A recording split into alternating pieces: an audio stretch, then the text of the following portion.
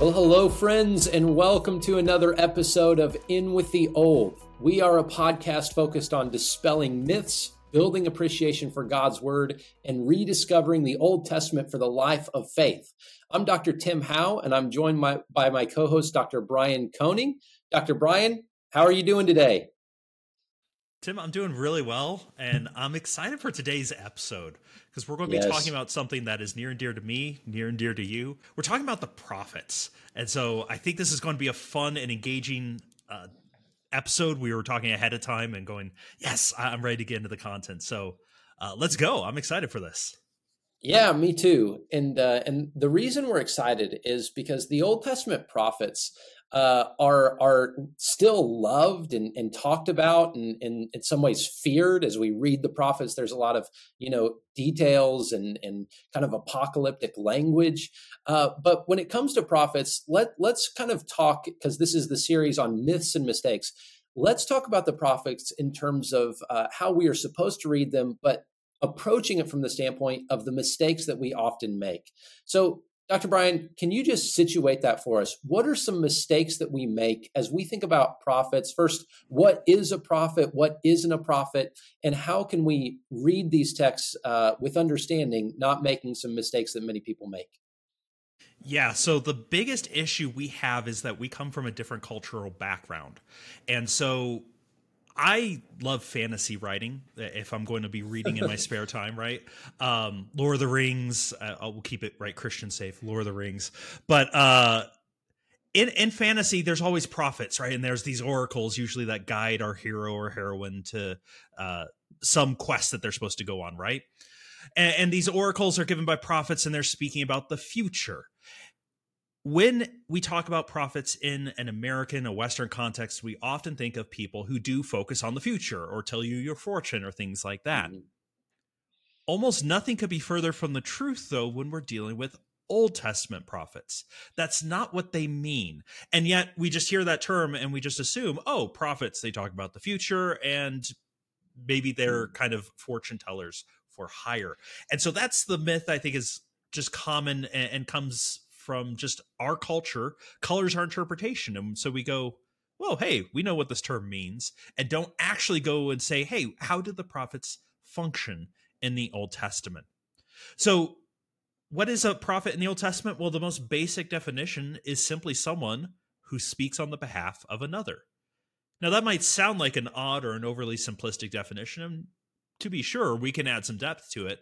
But for example, Aaron is called a prophet of Moses. Why?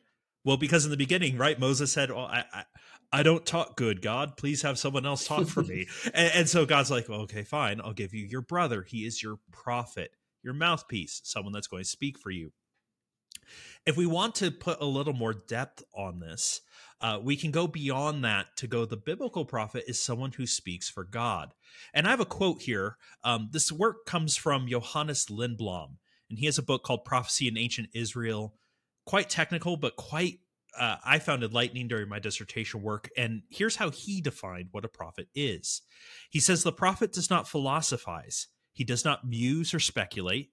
His privilege is to receive thoughts, visions, and words as wonderful gifts from heaven. The prophet is, in short, a proclaimer of divine revelations. So I really like that definition because I think that pushes us to the heart of what we're going to see in the Old Testament prophets, right? All the way from Moses through the minor prophets. These are people who have received divine revelation from God. It is their privilege to receive it and then give it back out to the people under their charge. So I think that's a good starting point in our minds. We're not going to necessarily be talking about people that deal with the future, although we're going to address how that comes into play here, but someone who has received divine revelation from God and is going to speak on his behalf. So I think that will start us with our definition. Dr. Tim, maybe where are some of the key components or key attributes then that we see from the prophetic class? Yeah, that's a great question, Brian, and a good segue, because the big kind of banner mistake that we want to bust and help people to overcome is this. Number one, Old Testament prophets focused on forthtelling, not foretelling. And again, that is the myth. And I think it's also true, Brian. When we think of the word prophesy, like in English, that word almost primarily focuses on the future. We, Yeah. we would just almost refer to that as a synonym of future telling. To prophesy is to tell the future. And I think there might be some just kind of lingering residue of popular texts and books about prophecies in our culture. For instance, end times, we tend to associate that with the prophets. And so it's kind of like we look at something that might be 10% of what the prophets actually do. The prophets do Mm. tell the future. There are prophets who look forward and give visions of the future. That's part of it. But what we're arguing is that's not the main part of it. And in modern culture, we kind of take 10% of what the prophets do and make it 90%. And then we take the other 10% and say, well, that's kind of, their side job. And we say it's exactly the opposite. The primary role of the prophet was to speak on behalf of God. Most often, the prophet would speak to the king or the people, but he would always speak the word that was given to him. And that leads us to number two. The prophets had an awareness that their lives were not their own. And this is the Mm. double-edged sword of the office of prophet. Because we might think, well, that's romantic, right? These are the people who are commissioned by God, and people like Isaiah or Jeremiah, they have these incredible kind of visionary moments of being called by God. But for the most part, the prophets, it wasn't as though they saw this as a romantic kind of gig. It was literally God expecting them to give up their rights, their prerogatives, their own desires, and rather, God said essentially, "You belong to me." And I think about this, for instance, Jeremiah 16. God commands Jeremiah. He says, "Jeremiah, you cannot marry, and Jeremiah, you can't even attend funerals." Mm. Why? Because as part of God's message of judgment, he wanted Jeremiah to really embody the message. So Jeremiah, don't marry anyone from this sinful people. Why? Because then you'll have kids and the kids will be destroyed. I don't want that. And also don't participate even in mourning for these people because they're in abject rebellion. And so their lives were absolutely not their own. We see that with Gomer and Hosea as well, and many examples of the prophets really giving up every prerogative they have to God. And then three, their words carry creative and effective power, for a true prophet spoke the words of Yahweh. And this is where one of the things that we have to get straight immediately when it comes to the prophets is the prophets were speaking their own words, or we could say they're speaking with their own mouths, but the ownership of those words was not their own. They were seen as intermediaries. They were seen as representatives of God to the people. And so they spoke with authority, which is why they would say, right, the prophetic formula, "Thus says the Lord." They weren't Hmm. speaking for themselves. And to the extent that they did speak for themselves, the Bible says in Deuteronomy 18 that if they spoke for themselves and they were found to be false prophets, that they were to be killed, right? Why? Because speaking falsely for Yahweh was a deep offense. And so their words carried power, but it's because their words were truly the words of God. So those are just a few things as we kind of understand the prophets, understand what they were about. We have to get in mind they were standing before the people, declaring the words of God. Yes, at times God declared the future to his people, but most of the time the prophets were actually giving kind of up to the minute advice and commands based on the actions that were going on around them at the time. They were giving God's immediate message to the people for that particular moment.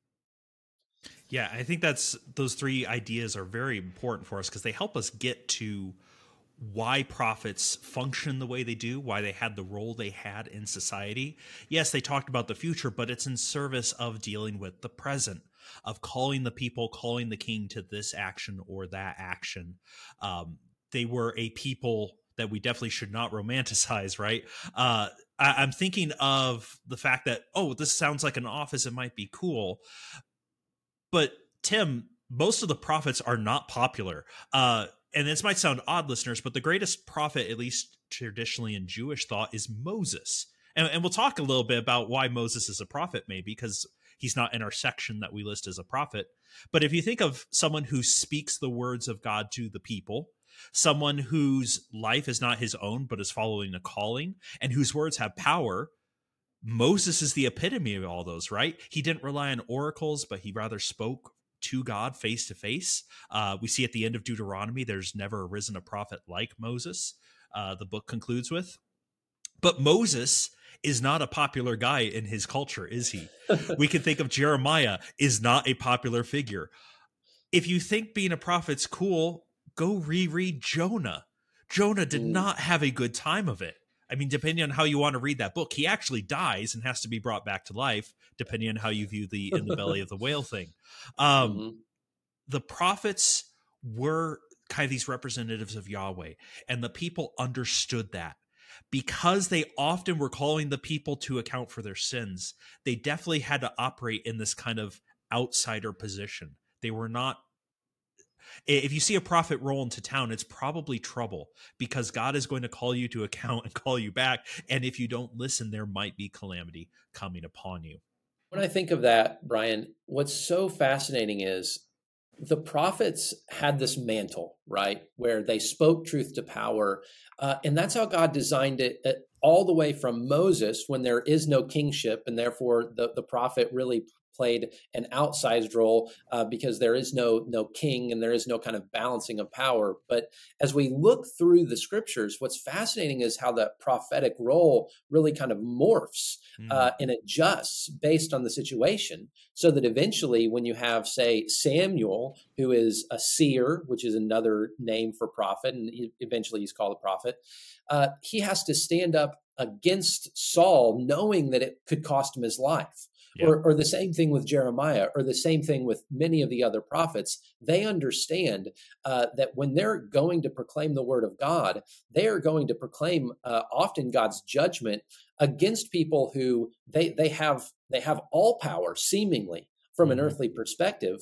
And so there was a courage to being a prophet, where you had to say, I am going to fear God more than I fear man. And that became more and more true as the history of Israel unfolds, and especially as the monarchs arose and then evil monarchs arose. So it was a very, very difficult job at the best of times. And at the worst of times, you might be thrown into a pit and left to die, or you might be sawn in half, or you might be beheaded, as John the Baptist found out. And so the prophets had an incredibly important job, but it was also a dangerous job. Yeah. And just to push it further, the prophets don't just come down out of heaven in like this immaculate conception. They had friends, they had family at times that they are having to proclaim against, right, and denounce. And so, they have this kind of very difficult mantle that they pick up. And yet they do, from the earliest times of Israel, if we're considering Moses a prophet, right at the founding of them as a nation state at Sinai, through the end of the Old Testament. Now, if we have these three kind of guiding principles, Tim, of what a prophet is, we should also then disclaim some things that don't define what a prophet is, right? And so one thing that maybe in our minds we think a prophet is someone who wrote down their oracles or wrote down their books, but that doesn't define a prophet. Moses is considered a prophet, and you can go, okay, he probably wrote, and maybe we'll talk about this in an episode, Moses' relation to the Pentateuch and its writing. But what about Elijah? What about Elisha? Here are prophets that clearly do not write down anything, and yet it doesn't determine their mantle as being a prophet. Similarly, social standing does not seem to make someone a prophet. Some prophets seem to be attached to the Levitical priesthood or to the temple. Others, like Amos, are a shepherd and a fig picker. Have to say that one carefully, right? Amos, Tim, you put this in our notes, right? Amos didn't even want the job either. There you see that kind of awareness that their lives are not their own. Maybe surprisingly to our listeners, gender does not define what a prophet is.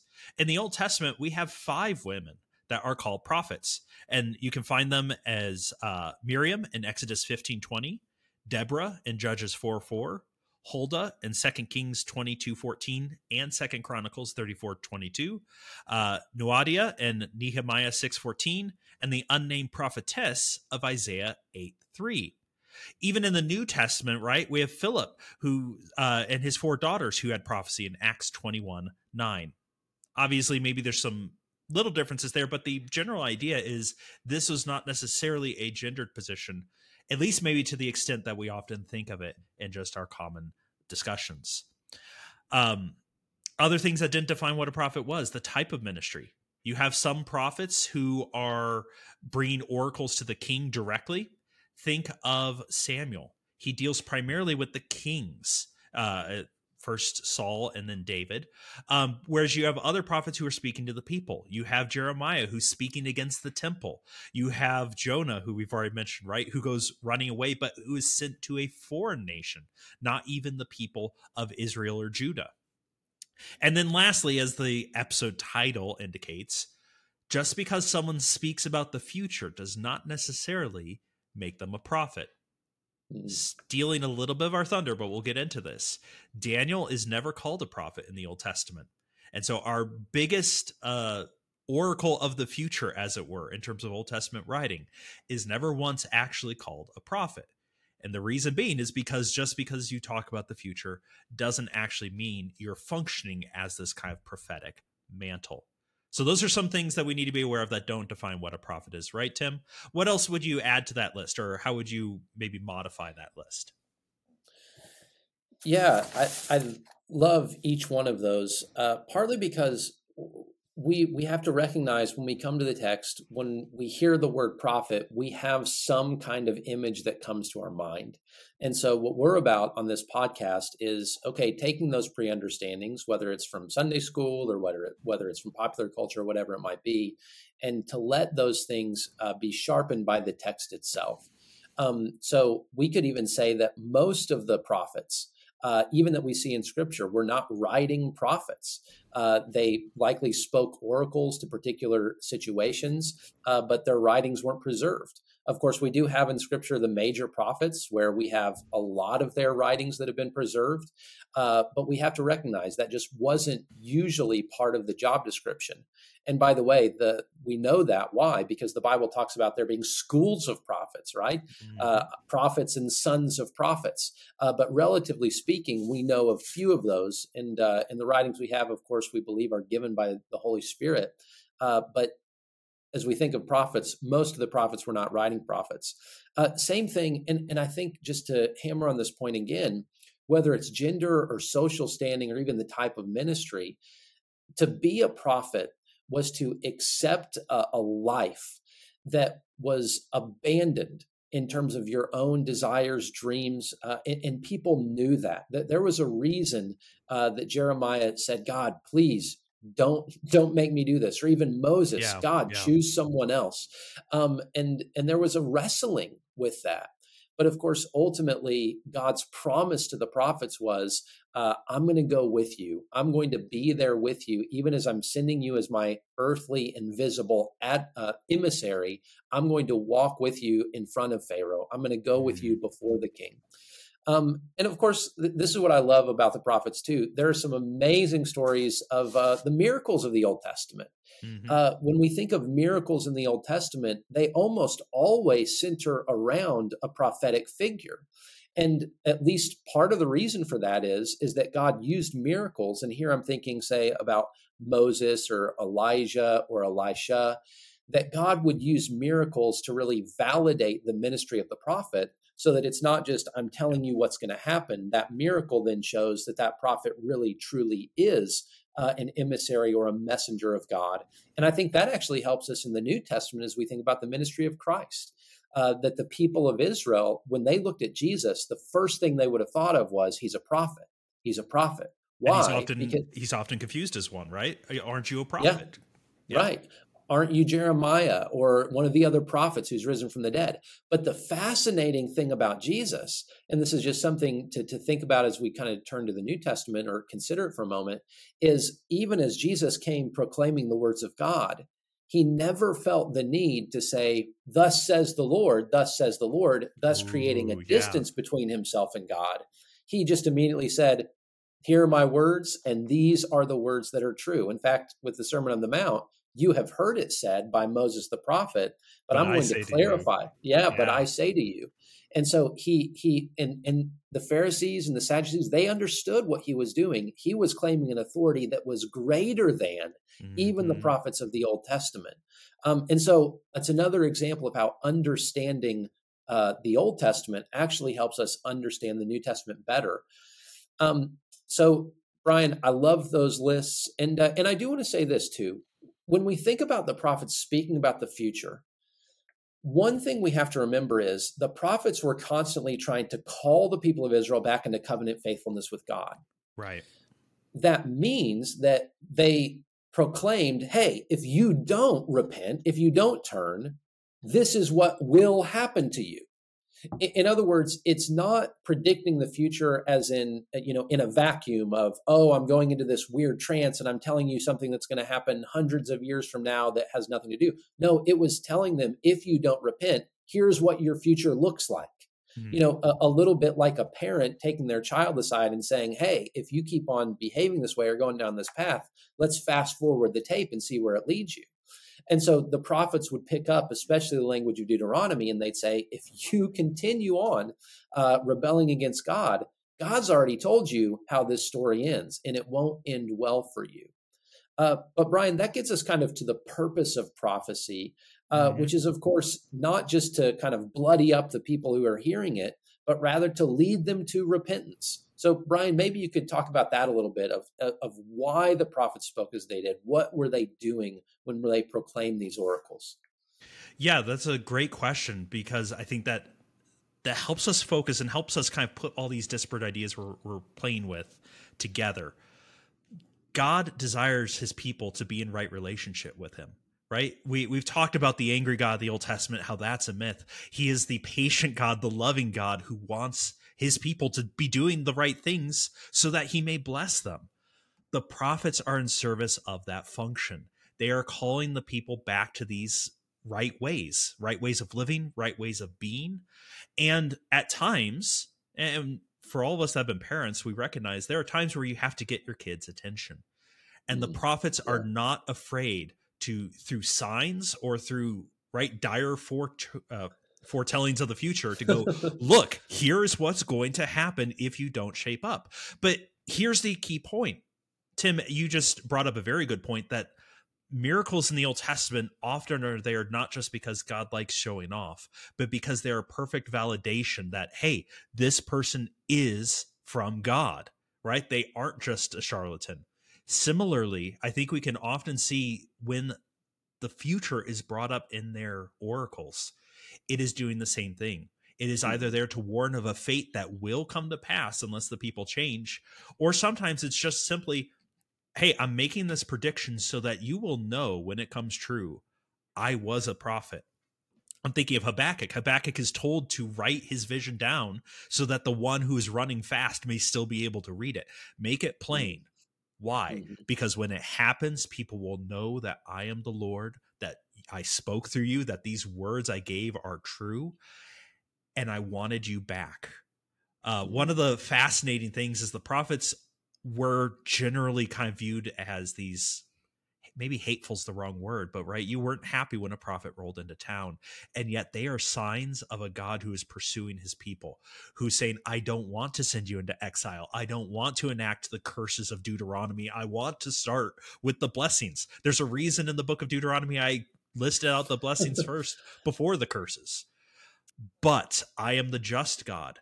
I am patient, but my patience is not limitless. And so the prophets are sent by God so that his people would avoid judgment. And we can see that even echoed in the life of Jesus, right? Jesus, why did he come? Well, he came to give life and give it abundantly. Abide in me that your joy may be made full. Jesus didn't come necessarily as the doom and gloom judgment, but as I am warning you of your choices. If you turn your back on God, there are consequences for this. I've come to actually die in your place. I've come to be the sacrifice for sin. Yeah. Come in while I'm thinking of the author of Hebrews when he says, while today is still called today, let us enter into that rest of God, pulling from a lot of these ideas, right, of Jesus's ministry, of the prophet's ministry, of God seeking his people. And then the choice being placed before the people, who will you serve? So I think that maybe, at least in my mind, Tim, gets us to kind of like the purpose of the prophecies, a warning and a call back that proves that God is a God who loves and is seeking after his people. What do you think when you think of the prophecies and their purpose in the Old Testament? Well, I totally agree. And the only thing I'll briefly add is it's always amazing to me. Uh, God didn't have to send prophets. The fact that he Yeah. did shows his loving heart. If God just wanted to blast his people, or if God wanted to just blast us, or we could be more tactical and say, force us to pay the price of our sins, or give us our just desserts or whatever, he didn't have to send those prophets.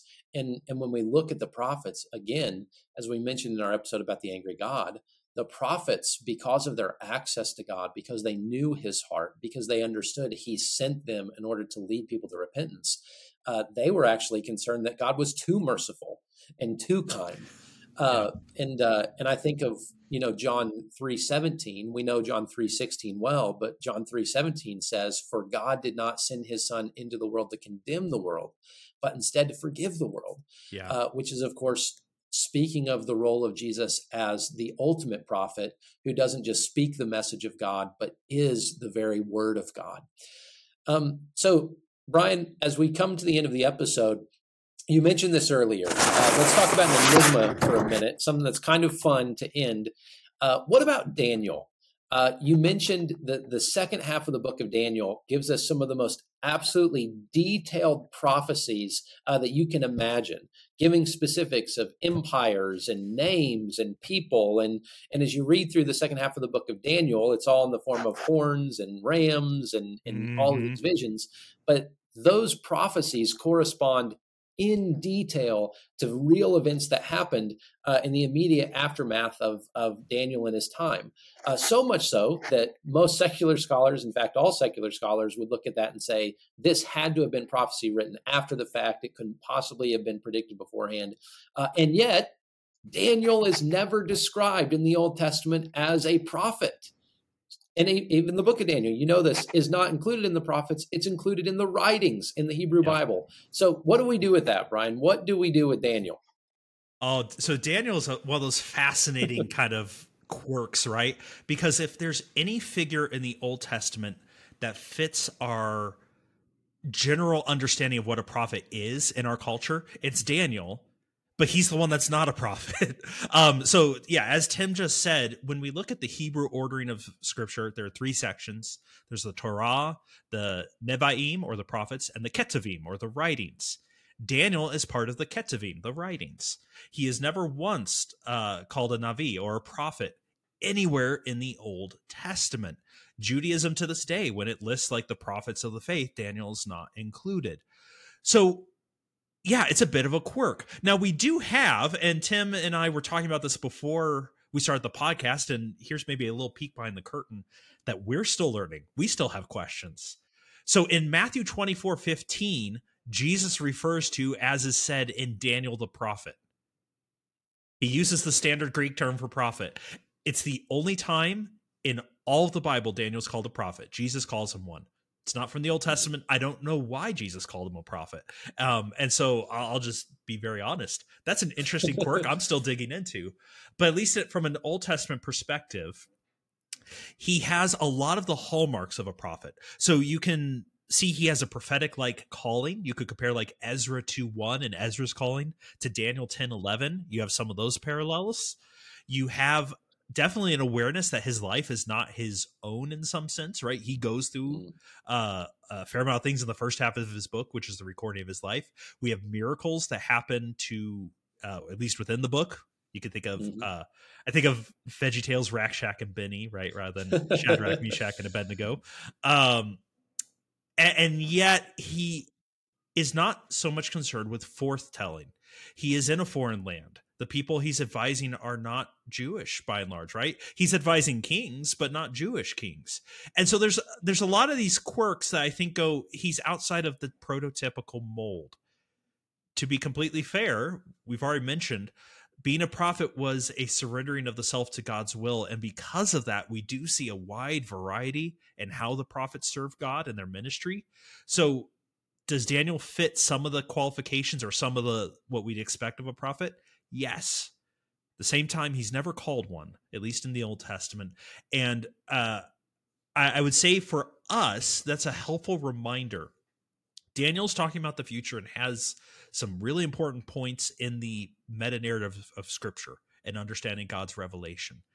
And yet he is less significant for the immediate life of the people of God. Whereas the prophets almost always were, we're here to change the people we are talking to right now. And our prophecies are still going to have enduring effect, but we're dealing with the people right here, right now. Daniel's a bit more forward looking. So still a important book, but does, at least in my mind, I'm okay going, yeah, he kind of falls outside of what I'd expect a prophet to be. So just kind of an odd quirk. So those are my thoughts. Tim, what are you thinking? Yeah, I am on the same trajectory there. It may be one of those cases, if it walks like a duck and talks like a duck, Daniel might be a prophet. And of course, we are going to agree with Jesus. But it's also interesting. It's interesting because these kinds of questions really do make us think. And that's why they're helpful. It's not just trying to determine what label applies to Daniel, but it really does help us think about what is a prophet, what isn't a prophet. And as we look at Daniel, of course, Daniel is a man of God, but is it possible for someone to be a man of God and not even be labeled that? Maybe Jesus knew the Old Testament didn't use that language and gave him that honorary title. Or it could be that he was a prophet of God in a non-technical sense. In the sense of someone who spoke for him, but didn't necessarily hold that office in Israel because, of course, there's no monarchy. The nation's in exile at the time. And so in one sense, that was an age where prophecy was at least not as readily available. And eventually it went to a time of silence after the closing of the Old Testament. So we don't know. Yeah, we also just to add in, we'd have to wrestle with the idea that what does a prophet mean as filtered through a Greco-Roman world rather than an ancient Israelite world? Maybe that term means different. Part of, Tim, I think what both of you and I are kind of like, this is odd. We obviously are going to agree with Jesus. Right. And we're trying to go like, what do you mean by that? Because Jesus clearly knows Daniel's never called a prophet and not included in that section. So this is part of the beauty, though, just as a side tangent, this is part of the beauty, I think, of the Old Testament, of studied Scripture. There are always more questions. I always love telling my students, you're going to come to class with questions. We're going to answer them and give you even better questions to keep you up at night. And that keeps me engaged and that keeps me excited. Yeah. So sorry, just a little sidebar. Back to you, Tim. Yeah. Well, thank you, Dr. Brian. And as we close today, I want to just give some brief reading tips. Because especially as we read through the major prophets, those are such large portions of Scripture that first, we want you to get into the text. We say that often, get into the text, read it for yourself. But one thing to remember is, especially with the chapter and verse divisions that we have in our modern Bible translations, they really do kind of dissect those oracles in ways that are kind of unhelpful. So a lot of people read, say, a chapter a day or 2 chapters a day. Well, there might be a particular oracle or proclamation that might be 6 or 7 chapters. And here's what we would encourage you to do. Try to read those as they were intended to be read or as they were intended to be heard. In other words, try to read those in big chunks. So if you have a good study Bible, you can look at an outline at the beginning, and oftentimes it will give you, this oracle is chapters 1 through 6. And then you can read it, and it really does help understanding. Otherwise, you might feel lost in the wilderness if you're reading one oracle over 6 settings. You're probably not going to be able to find the flow of what's going on. And then the last thing I'll say before we sign off here is when it comes to the prophecies, and Brian just mentioned this, it's sometimes difficult because those prophecies were intended for a particular setting and a particular time. But in a similar way that we argued for the continued use of the law, we can use those prophecies, whether they're against Israel or against other nations, and find an incredible value for ourselves as we read about what pleased God and what displeased God, as we read about the response that he wants when people are caught in sin. Those things are still helpful and still applicable to us. So get into the prophets. It's an amazing section of Scripture, and we hope that you have now a better understanding of who the prophets were and what they did. Dr. Brian, do you have anything you want to add before we sign off? Just echoing those words, I think the prophets are a very important part of the Old Testament story. They are very illustrative of God's desire for his people, of how life can be messy and is not perfect. We've talked about this numerous times in the Old Testament. None of these people are floating on clouds. And if you want to get into the nitty-gritty of broken life and trying to find your way through it, I think the prophets are an interesting vantage point in that. We mentioned in passing Johannes Lindblom, Prophecy in Ancient Israel is a good book. Abram Herschel has a book on the prophets. I would highly encourage you, as Dr. Tim said, though, get in and just start reading them. Read the books in a single setting if you can, or at least oracles in a single setting, and kind of let the words, the images, the ideas that the prophets speak with, let them resonate with you. Meditate upon them. See how God was pursuing his people and how he still pursues us even to today. And I think a lot of truth will kind of come up and bubble up to the surface that will be of value to you.